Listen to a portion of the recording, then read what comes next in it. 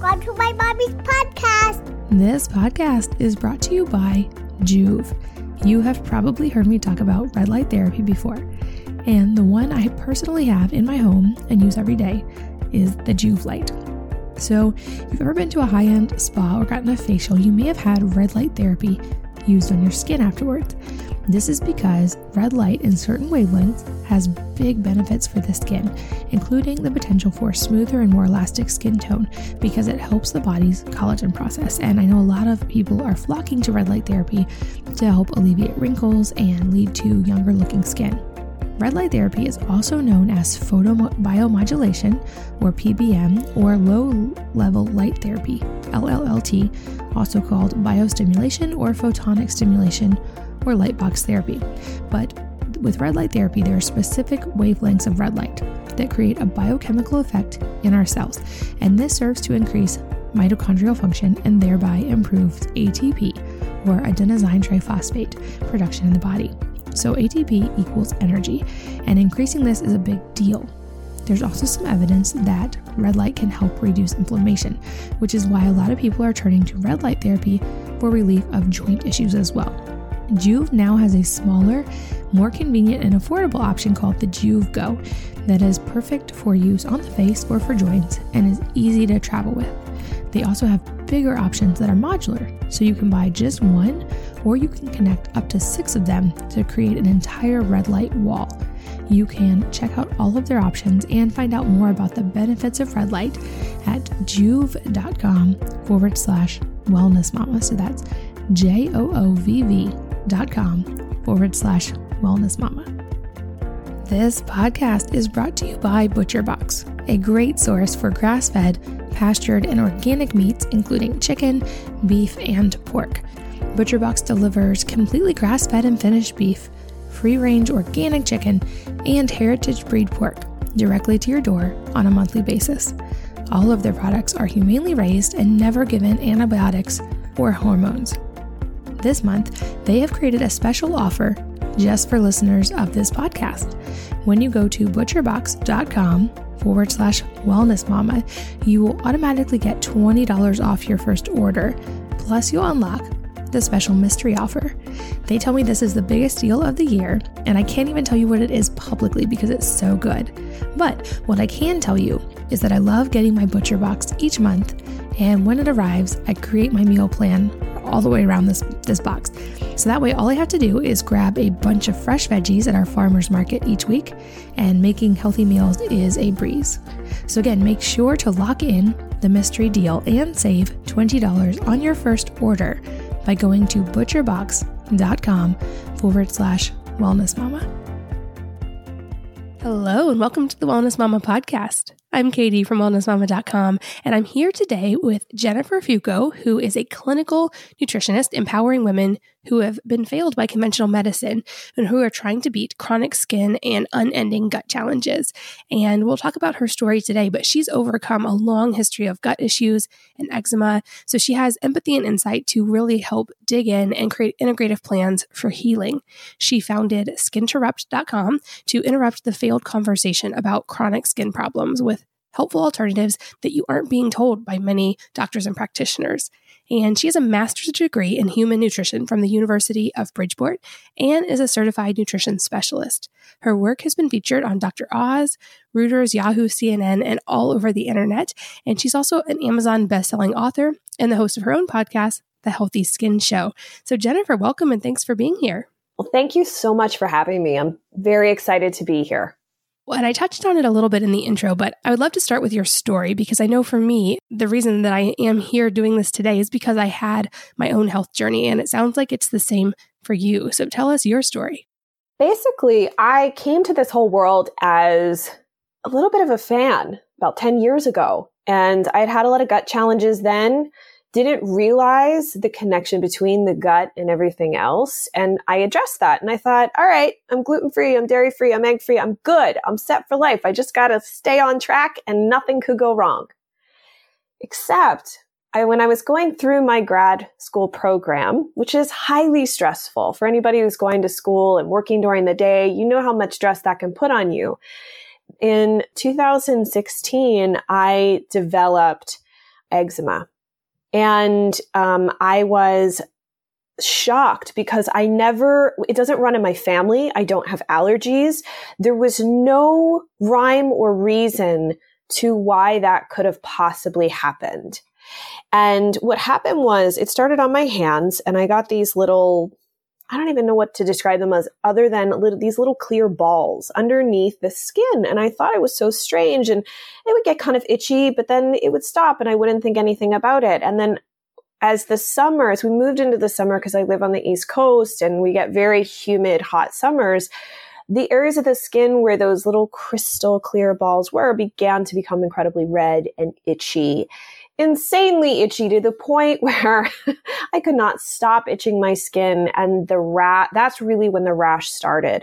And I began to get this oozing, and the rash began to spread up the sides, like basically the webbing of my fingers all the way up onto the palms of my hands. And that's a really interesting point for people who have eczema in different parts of their skin. If you have it on the palms of your hand or the bottoms of your feet, it becomes a real challenge to be able to function like a normal person, because we take for granted how often we utilize those surfaces. It's just a routine thing. Well, when you can't touch things anymore, when you can't open a doorknob, when you can't wash your hands because even water burns horrifically, it really changes your perspective on what it means to feel well, to be able to function like a normal person, because I had to question whether it was worth it to touch anything, whether it be like my cats, papers, anything in the house. I couldn't go to the gym anymore.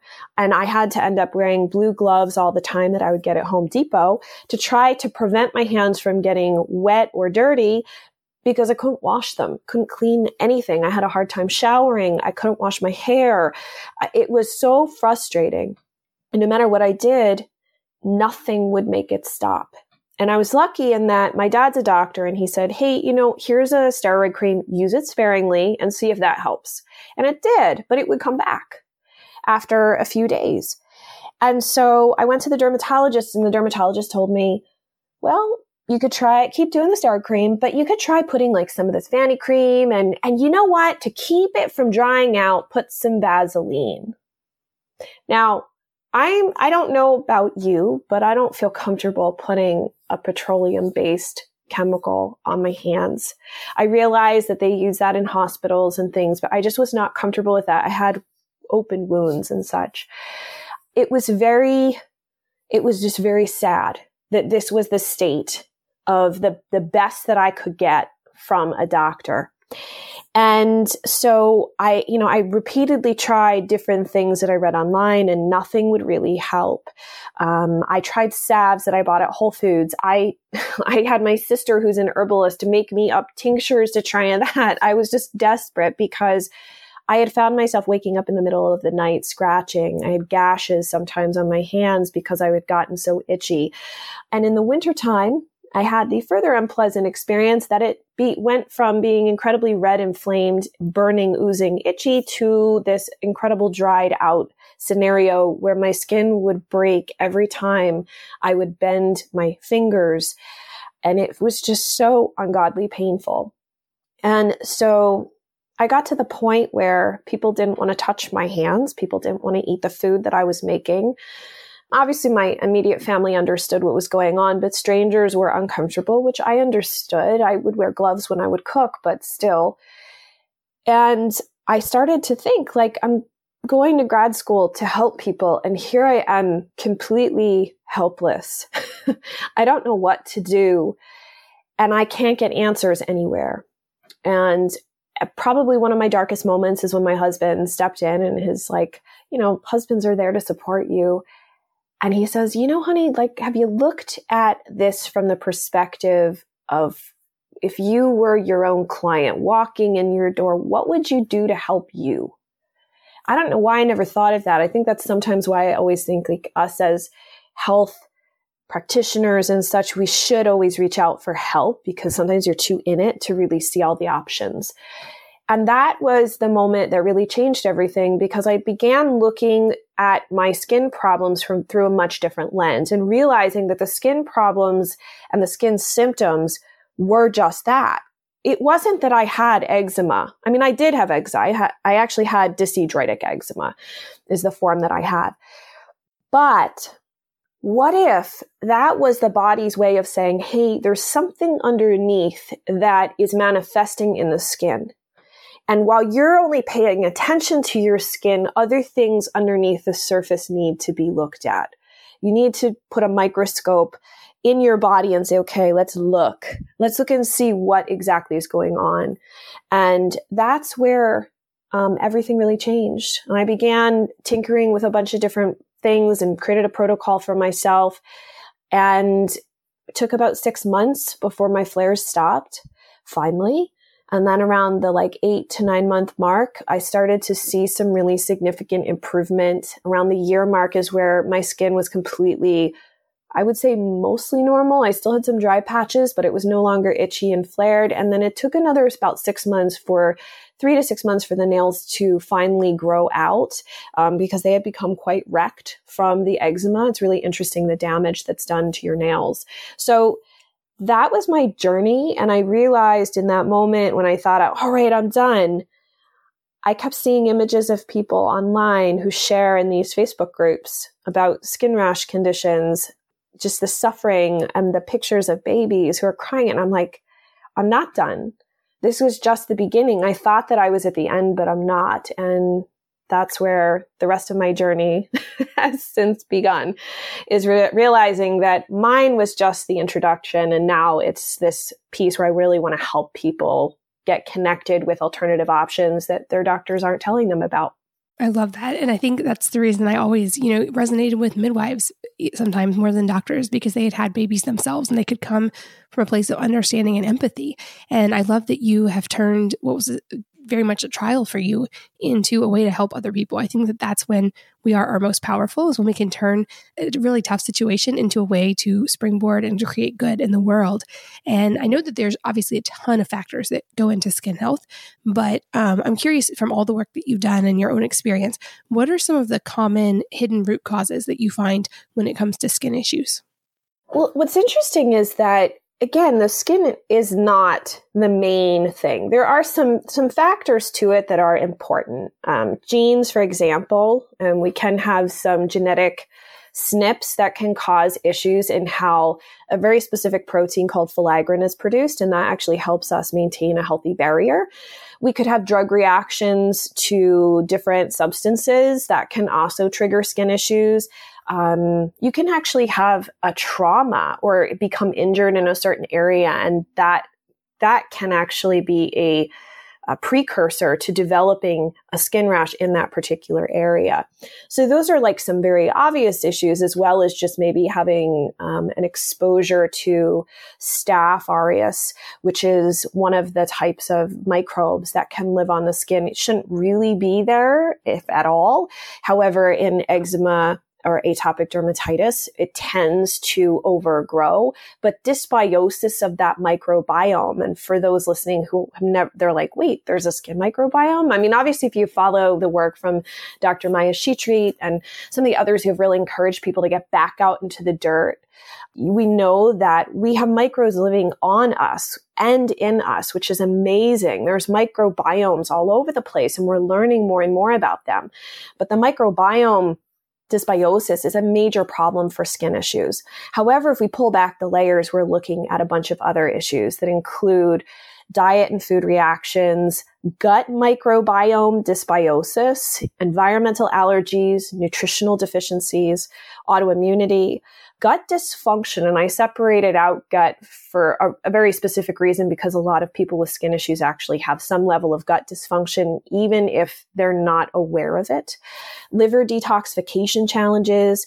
And I want to go back to the trauma piece. I know I said maybe you had an accident, you bumped yourself, or you became injured in a certain area of the skin, and it can make it more prone for that particular area to end up prone to having a rash or a rash condition down the road. However, trauma in general looking at, like, I lived in New York City during 9/11. That was a major trauma in my life. And so looking back into the past and saying, hey, am I carrying forth any of these traumatic burdens, whether they're small or large? That can certainly be a piece. Thyroid dysfunction, mitochondrial dysfunction, hormone imbalances, especially sex hormone imbalances, unmanaged stress, and then heavy metal exposures as well. And I'm sure we'll probably find others as I continue to delve into the research, but that's how I've sort of created a little chart for people who are wondering what are some root causes to look for. Yeah, I think that's such a good overview. And you mentioned the skin microbiome, and you also have used a couple of connections that, like, I feel like tie into the gut microbiome as well. So, and I know in your writing, you've talked about leaky skin. So walk us through some of the things we know about the connection between the gut and skin. And also, what does that mean, leaky skin? Everyone's like, leaky skin, that sounds so awful. It kind of does. But it's not a term that I coined. I initially read about it many years ago on Dr. Sarah Ballantyne's website. And, it hasn't been written about enough. There's been more articles that have come out about it, but essentially what leaky skin is, and we'll start there and then talk about the connection between it and leaky gut, is that your skin, when you think about what it is, it's a barrier, right? It helps protect us from the outside world. And so we're looking at a state of barrier dysfunction where, number one, we have moisture loss. So we see that incredible drying, but you also have incredible irritation, inflammation, itching. Sometimes people end up with very awful wounds that can hurt and be quite painful. And typically we'll see this in combination with some sort of microbiome dysbiosis on the skin itself, because the bacterial community is part of what keeps that tissue layer happy. And so, as I was saying, like with atopic dermatitis, for example, we'll see an increase in staph aureus. And that is not something that you want to see. In other instances, in a person who has, say, dandruff or seborrheic dermatitis, they'll have this, we know it as an overgrowth of Malassea, which is a type of fungal or yeast infection. But in fact, Malassea is it's actually a really great commensal bacterial for the skin microbiome. And that's a whole other discussion about that. And it should be there.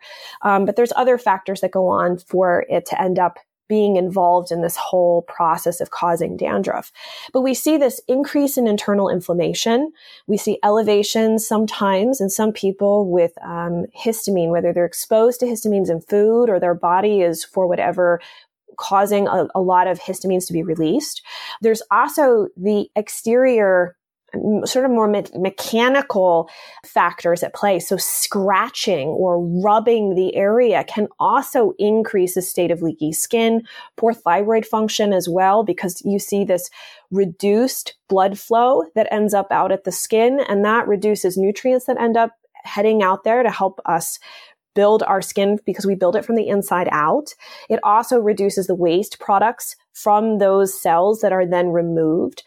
And of course, we can't forget that genetic component that I mentioned with filaggrin. Filaggrin's very, very important. And I think some of the research at this point is indicating that about 30% of people who have some sort of eczema may also have this SNP in filaggrin. However, that said, all of my research and from talking to different dermatologists is that if you itch, for example, which is really hard not to do when you have skin rash conditions that are highly itchy, that in of itself, combined with the internal inflammatory processes going on, actually cause an issue in how filaggrin is produced.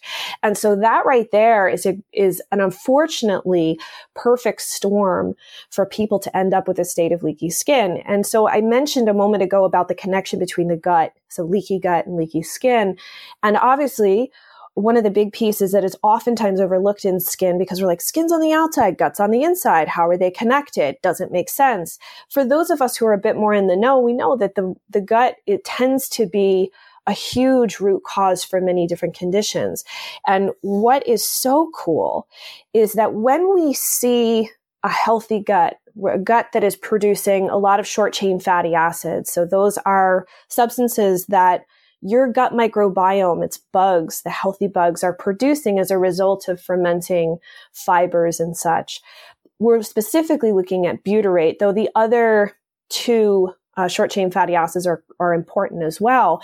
But those short-chain fatty acids act as almost a communication signal system that helps anchor the health, basically how healthy and vibrant the skin microbiome is. So when we see this dysbiotic state where we have maybe too much E. coli, or we have outright infections or parasites or whatever is going on that is not in alignment with optimal health in the gut, we then see a lot of times this disruption between that connection, because if you don't have enough butyrate being produced, you are going to have a problem anchoring the healthfulness of that skin microbiome.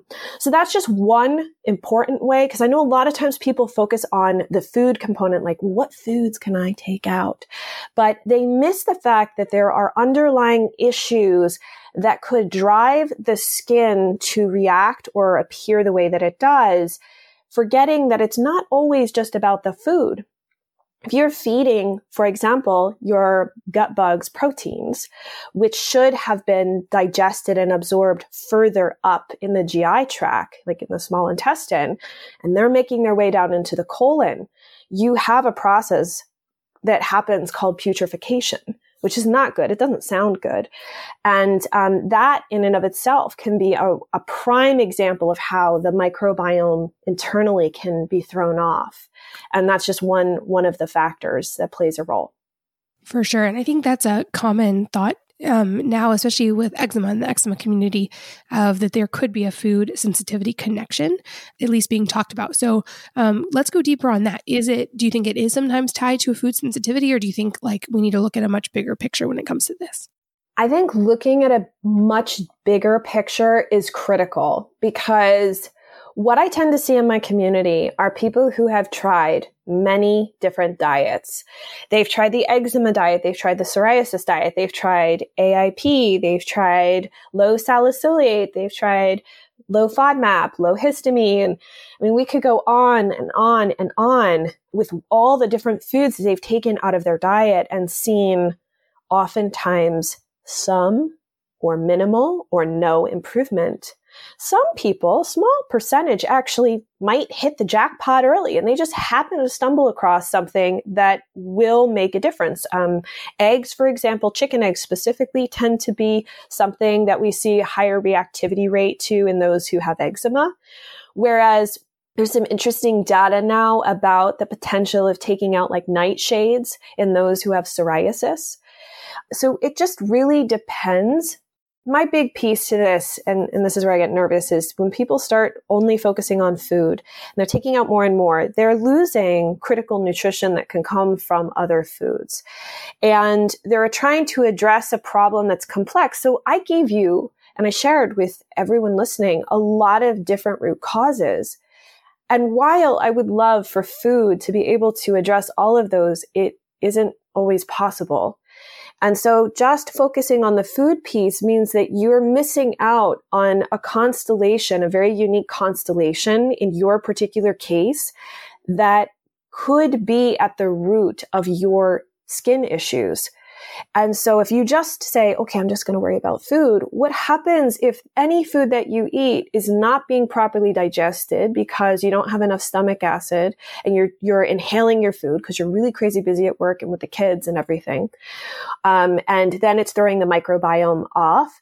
And as a result, you're not absorbing your food. So now you have nutritional deficiencies as well. And then that can then cause an issue with your mitochondria, because maybe the mitochondria, your little power plants in every cell, don't have the proper nutrients or cofactors in order to produce energy that's required for so many different biochemical pathways in your body to allow for your body to function. And then maybe that too then plays a role in your hormone conversions or thyroid function, any number of things.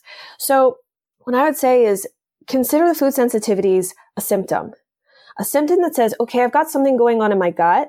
There's a state of leakiness there that's allowed the food to become a familiar face inside of my body where it really shouldn't be known in that regard. We should not have partially undigested food proteins inside of the body. They should be digested and absorbed in a very different manner than they are. So in and of itself, take a look at it from that perspective and say, okay, so I know I've got gut issues, but what else could be possibly going on underneath the surface? And don't just get stuck there, because otherwise you can get stuck on a really limited diet that is not providing your body enough food. You can become incredibly frustrated and just want to throw in the towel. So that's my 2 cents on that. Yeah, such good perspective, because I think certainly nothing is to be gained from acting out of fear anyway. And I get when you're in a health crisis like that. Like for me with Hashimoto's, there was a time when I had to avoid certain foods, but you want to focus on the positive and the healing and hopefully getting back to that. So with the positive in mind, are there any like favorite foods or things that are very nourishing that you think are great for people with in general with skin problems? Yes. I have to say that one of the big things is there's always that caveat, because somebody could be sensitive or allergic to them, or they could have a situation like with, I love ground flaxseed, for example. I don't even know how I exactly stumbled across it, but I found it to be really helpful with people who have like eczema, for example. However, if you've got diarrhea, it's not a good fiber to add into your diet, because it'll probably exacerbate things. I love beets, for example. And for some people, beets are wonderful, whereas there are a handful of people who have salicylate issues. And if you're struggling to process salicylates appropriately, beets are not going to be your friend. And I think too, like I love salmon. Wild caught salmon is another great option. Like a lot of omega-3s, the cold water fishes, if possible, assuming you don't have a fish allergy. This is the danger that happens when you're a nutritionist. You can like get into the weeds with all the different foods. Oats can be really helpful at times. I just always recommend everyone get gluten-free oats, especially because I always like my clients to go gluten-free simply because we already know that there is a leaky gut. If you've got skin issues, you've probably got gut issues. It's pretty highly likely. And I don't want your gut to become more leaky because gluten is being added into the mix of things, because it is the one food protein that we do have plenty of research to indicate that it can increase gut permeability in all individuals. And if you are struggling to address something, my feeling is like, hey, it'd probably be better just to take that out for right now. Rather than saying like gluten is the devil and focusing on it from a fear perspective, I just want to do whatever I can to help manage the state of the gut and whatnot. Those would be like my top. I would say those are probably my top foods. I also love ghee as well. And I know some people get freaked out because it's dairy, but ghee is actually a really good source of butyrate, which I mentioned earlier. And you can also, if you don't want to do cow's milk ghee, I recently found goat's milk and yak milk ghee as well. So you can order them online. They're available. I'm not sure. I don't remember the company's name, but I'm sure if you search them, it'll probably come up. But those are great options as well. And I used to throw it right into a protein shake and it actually tasted really good. So it's a great way to kind of sneak in that healthy dose of butyrate in something that I was really enjoying. So you've mentioned salicylates a couple of times, and I feel like this is an area that's not as well known in general when it comes to health. And so a lot of people may not be totally familiar with that term. So explain to us, what are salicylates? What are they found in? And how might they cause problems for some people? Salicylates are a phytochemical that is naturally produced in certain really, really healthy foods. So I don't want you to think that salicylates are bad for you. They're not. It's the plant's It's a mechanism, so to speak, for it to protect itself. It just so happens that some people, for varying reasons, have difficulty processing them. And so if you go online, you'll see like the salicylate diet. Different diets, a lot of actually skin diets are based off of this concept of reducing the salicylate load. But what they advise you, and this was kind of confusing to me the more and more I thought about it, is that salicylates, it's not that you have a sensitivity to them in the sense that one might have a sensitivity to eggs or dairy or soy or some other food sensitivity. Instead, this is actually an issue in your liver. And that was one of the biggest eye-openers for me, that we weren't really looking at this from a root cause perspective. We've been kind of trying to use food as like the second line of defense after you get out of the dermatologist's office, not realizing that food is a piece, but it's not the whole. And that different phytochemicals can have responses in the body, but maybe not necessarily in the gut like we would assume. The most common salicylate that I would bet everybody here is familiar with is aspirin. That is based off of an herb or a botanical called willow's bark. And so it contains salicin, which then is converted to salicylic acid. And it is processed through your liver. Now, I just want to be very clear when we talk about liver detoxification. A lot of people commonly confuse the liver with a sponge or a filter, like on a fish tank. And that is not how the liver operates. It is it has a lot of important roles, like managing your blood sugar, but one of the most common misconceptions has to do with detoxification. There are two separate phases of detoxification. So we'll see phase 1, which is also for the more sciencey people listening, the P450 cytochrome system. And then we've got phase 2 detoxification, where we're looking at different pathways. There's a glycine pathway, glutathione, glucuronidation, and sulfation. And so salicylates are processed specifically through the glycine pathway. And so if you have this phytochemical that you're exposed to in very healthy foods, like I mentioned, beets are really great for you. They're good. They're a great supportive ingredient for liver detoxification and for supporting the liver. And they have great amount of vitamin C, which is important for collagen as well, which I also love for skin. But if you can't handle the salicylate load, you're going to end up not feeling well as a result of eating these foods. And so the best way is to say, okay, instead of going, I'm just going to take out all the salicylate foods. I mean, you certainly could maybe reduce out the high salicylate foods, but think about what you could do to support your liver, because to me, it's a sign of saying the liver actually needs more support. And that particular pathway, glycine, is really important. B6 is also going to be helpful, as is magnesium. And just as a note, if anybody's listening to this, if you are, and I always have to specify because I also work with a lot of gut clients, with clients who if you've got more constipation, magnesium citrate might be a great option. But if you've got diarrhea, you don't want to just throw any type of magnesium into the system.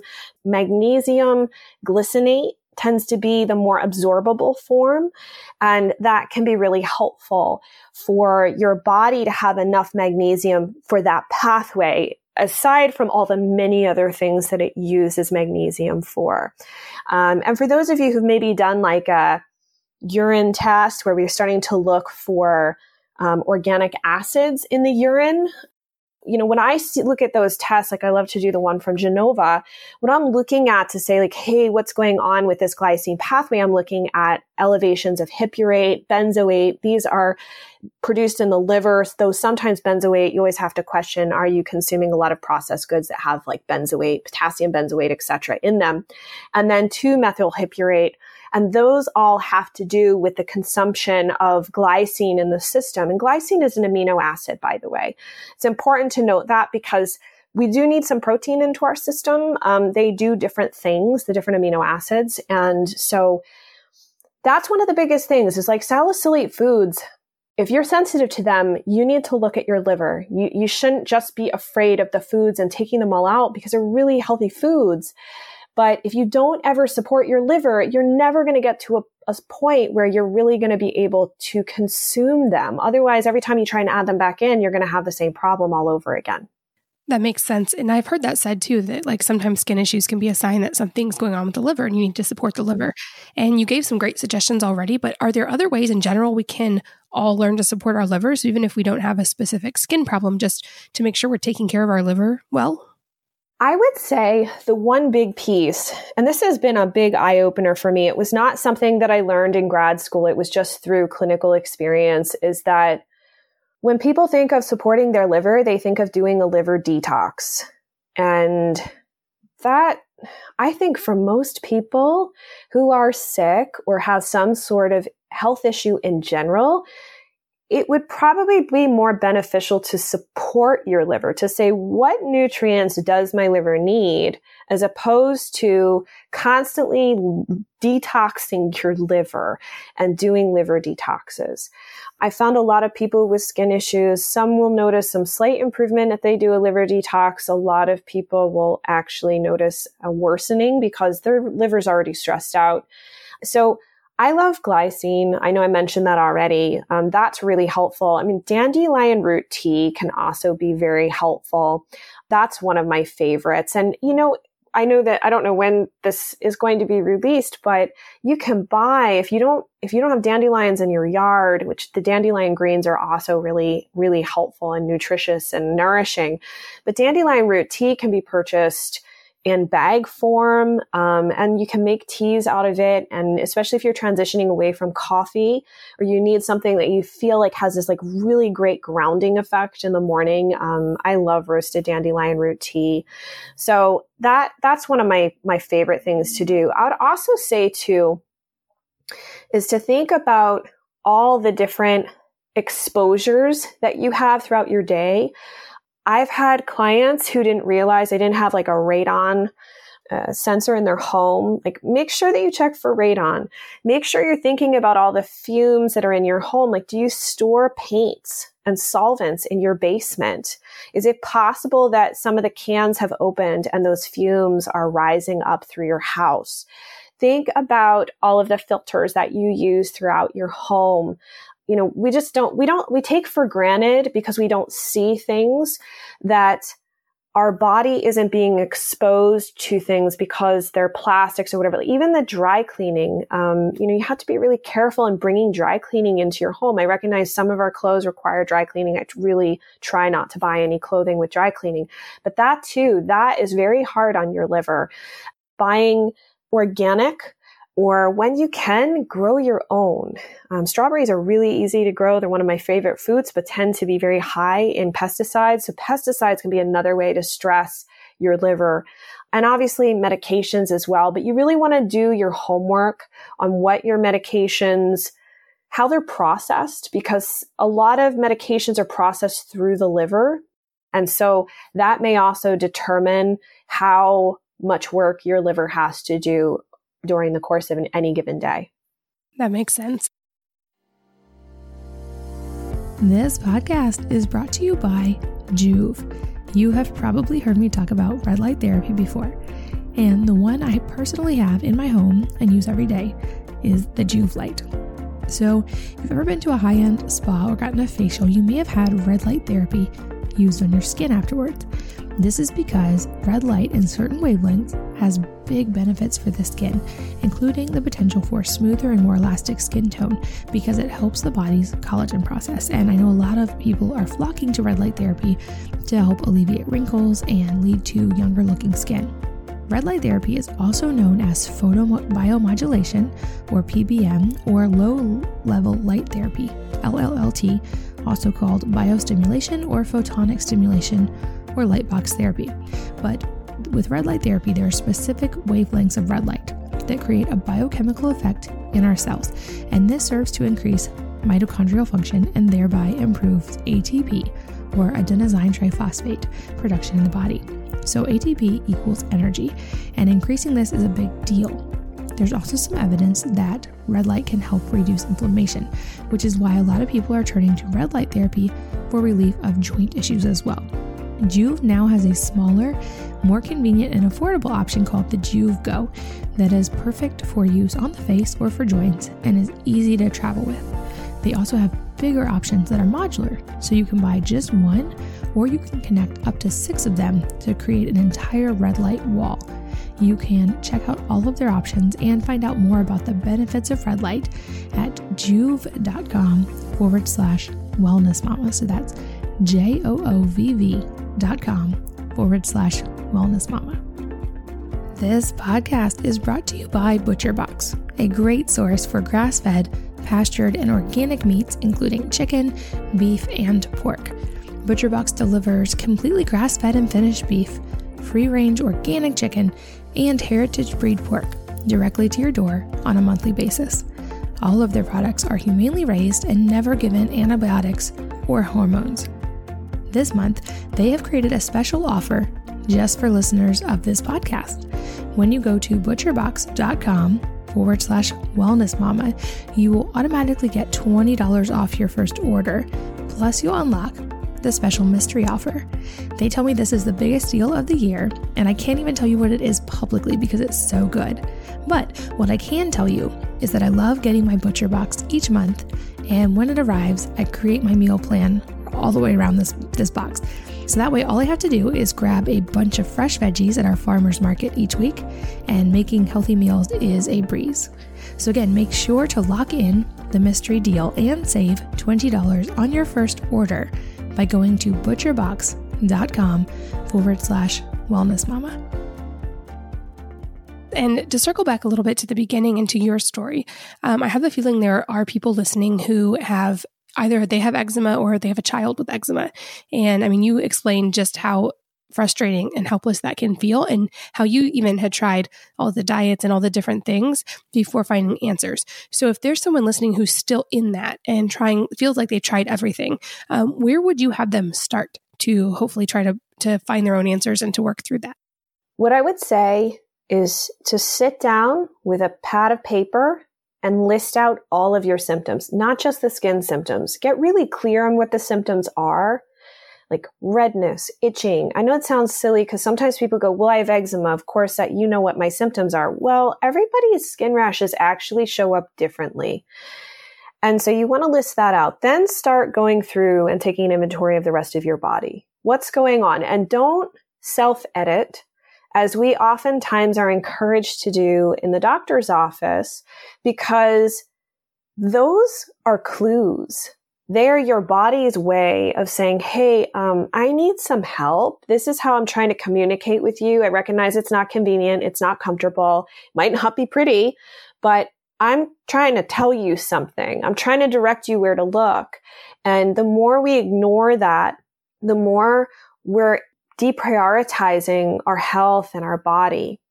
I'd also say that in the process of doing this, it isn't about the blame game. So avoid thinking like I did this to myself. I let this go. Just let that piece of it go. This isn't about the blame game. We're all starting someplace, and wherever you're starting is okay. But by creating that list of symptoms, that can really help you or whomever you work with begin to clearly figure out, are there nutrient insufficiencies? Are there specific, I like to call them buckets, but like, is there a gut bucket, a liver bucket, what have you? What buckets are there? Where are the areas we really need to look and to pay attention to here?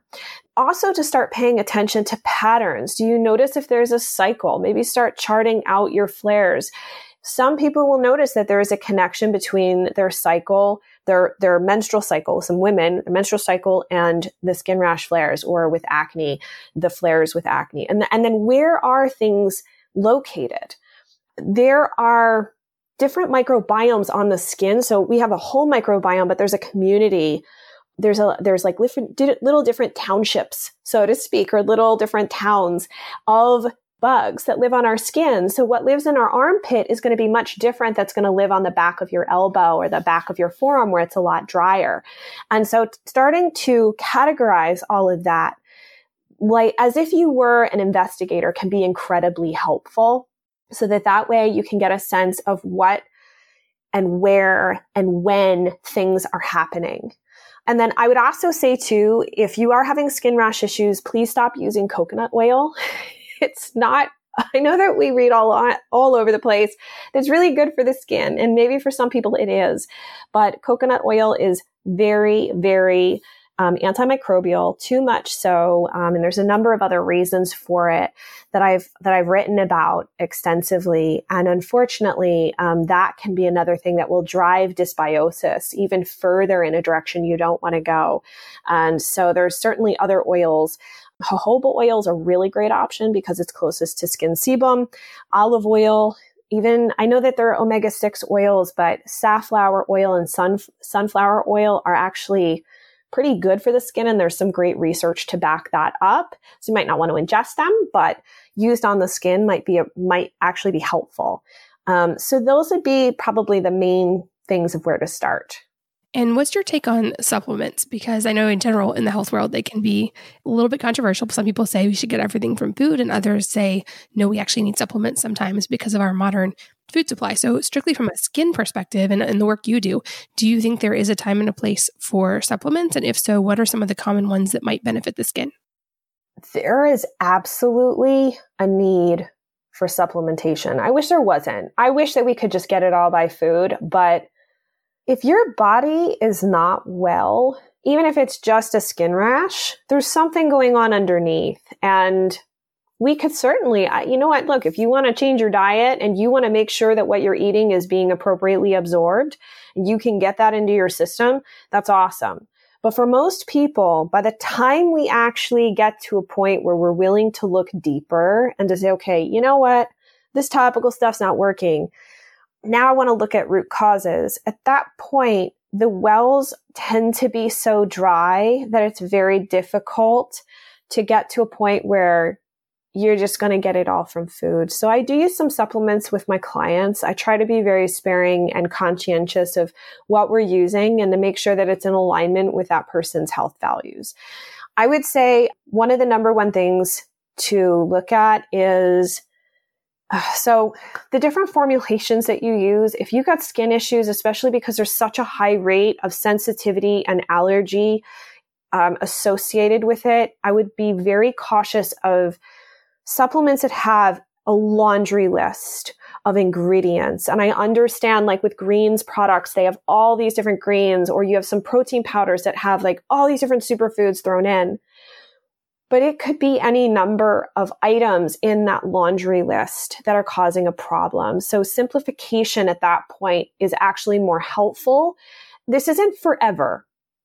This is not a forever state. You don't stay on protocols typically forever.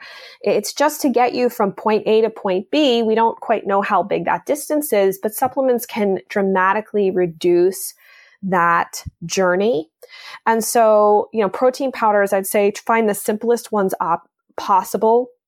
If it's one ingredient or two ingredients, or if it's just one form or two forms of protein. So pea, or I love the hydrolyzed beef proteins because they are hydrolyzed and it doesn't require any activity or really any work on your gut's behalf. I really love, as I said, glycine. So glycine powder can be added to a shake or a smoothie or any type of cold products. And that's really easy and inexpensive. And I tend to use that with clients, as well as collagen powders, as long as you're comfortable using them. I just want to point out, there are no vegan collagen powders out there. That's not a thing. Collagen comes from animals or beef, predominantly chicken, as well as fish. And so those can be really great things to add in. I'm trying to think what else. Sometimes I'll do a liver support, but it just depends on what exactly I think is going wrong and what specific areas of the liver need to be supported. If someone has more hormonal issues, like with estrogen and whatnot, I really love things that have sulforaphanes in them because that helps support that pathway. So there's one, I think it's NRF D2, I think is the name. I could be slightly off on that, but it's from Pure Encapsulations. But there's others that provide the liver the cofactors or the ingredients that it needs for those pathways to operate appropriately. Those I think would be like my main go-tos, and then everything else is sort of refined. I love probiotics. I use Megaspore a lot of times. However, they're not always appropriate for everyone. It can make things worse. And you can also sometimes just apply them to the skin and see if that will also help stabilize the microbiome on the skin by first applying some of a healthy oil and then sprinkling the probiotic on and allowing that to sit for a period of time. Do it in the evening when you're done with your day, not out at work. But that can also be really helpful as well. That's a great list. What about labs? Do you start with any particular labs if someone comes in with skin issues? Is there like a common one, or even is that really person dependent as well? It's person dependent. However, I will say that most people don't have good labs. It's really surprising because their doctors don't run labs. Dermatologists are very funny about running labs. They always tell you to go back to your primary care doctor most of the time. And a lot of times, unless you push them, they won't even do a skin biopsy. They'll just eyeball it. And there have been times, by the way, for everybody listening, there have been a shocking number of times in my practice where someone came in and said, oh, I was diagnosed with psoriasis, and they're describing to me their symptoms. And I'm like, I think you need to go back and get a biopsy. Turns out they don't have psoriasis, and they don't have whatever the condition was that they were told when the biopsy comes back. So it's not always a bad thing to ask for that. And if your dermatologist won't do it, find somebody else who will, just to get a confirmation of what exactly it is that you have. Because if we're talking about an autoimmune disease, we're looking at this, we're saying, okay, your body's in a state of autoimmunity, but that might not be the case if you have like seborrheic dermatitis or rosacea or eczema. It's just a different piece to things. And so what I like to do is typically just get an overview. First of all, CBC panel, fasted CMP or comprehensive metabolic panel. I always like to look at ferritin to see what's going on with your iron. I like to look at vitamin A and vitamin D. If those tend to be low. Usually vitamin A is low in people with skin issues. But if both are low, that makes me wonder if you are having difficulty absorbing fats. So that can be really helpful when you look at it from that perspective. And then from there, I'm looking at like the C-reactive protein, the SED rate. Those are two different ways we look at inflammation, as well as some other potential nutrients, depending on what's going on with the person. You know, maybe it's appropriate to look for at B12 and folate, and maybe in others it's not. And it depends on how recent you've had labs run. But there's also functional labs that can be incredibly helpful.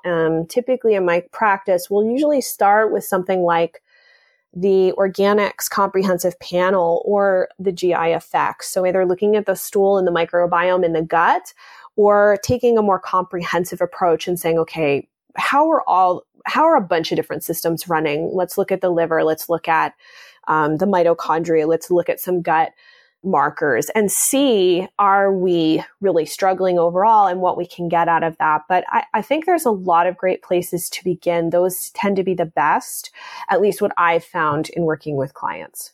Got it. And I'll make sure all those notes are in the show notes as well for you guys listening. I know we've listed a lot of very specific resources, so you can find those at wellnessmama.fm, so you don't have to try to write them down, especially if you're driving or exercising or whatever you're doing while you listen.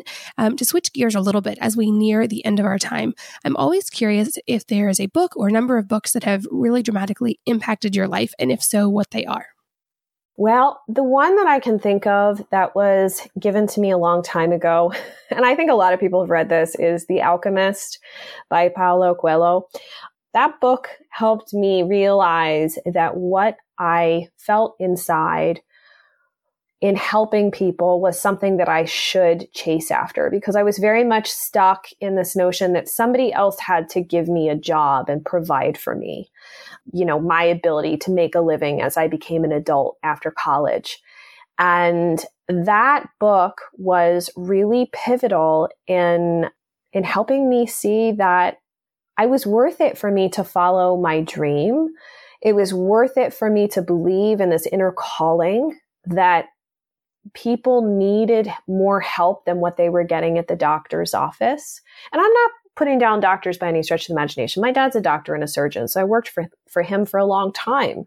And it helped me realize that there was a better or different way possible. And while it didn't necessarily exist where I lived, I was able to help be a part of that movement and support people. So that, I would say that was one of the biggest books that really changed the course of my life. I love that. And lastly, do you have any parting advice for our listeners today? Yes.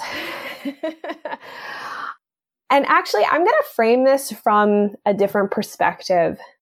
With skin issues, the one piece is that people tend to feel very alone. It can be a very, very lonely journey. You can feel like nobody understands you. And so I want you to realize that a lot of times people don't know how to support you. They try by making suggestions that oftentimes are not actually very helpful at all, but they're trying. And so what I would say is be clearer with people about how they can help and support you when they show that impetus to try and do something. Get really clear on what it would be most beneficial for you. And for anybody listening who you know somebody that has skin issues, I'm going to be very honest and frank with you.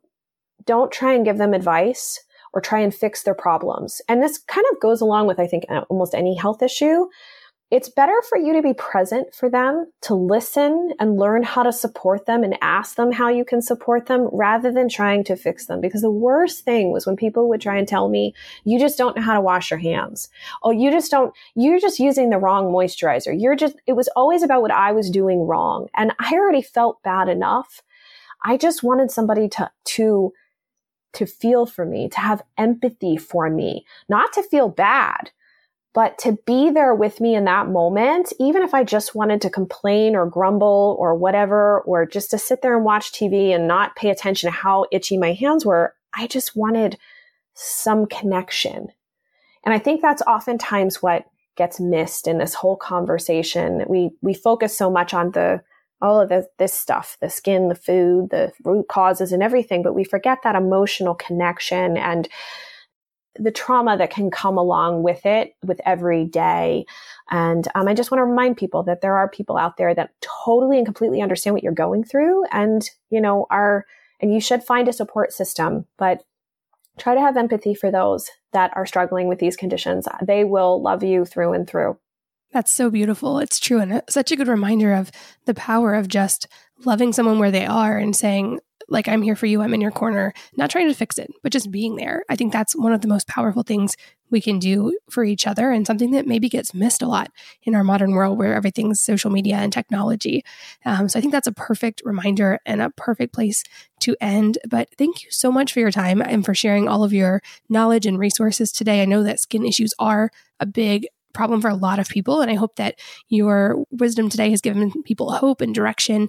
And of course, there will be links in the show notes so that they can find you and your website and keep learning, especially if they are in that place of struggling with a very specific problem. So thank you for your time.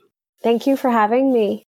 And thanks as always to all of you for listening, for sharing your most valuable asset of your time with us today. We don't take that lightly. We're so glad you're here. And I hope that you will join me again on the next episode of the Wellness Mama podcast. If you're enjoying these interviews, would you please take 2 minutes to leave a rating or review on iTunes for me? Doing this helps more people to find the podcast, which means even more moms and families can benefit from the information. I really appreciate your time, and thanks as always for listening.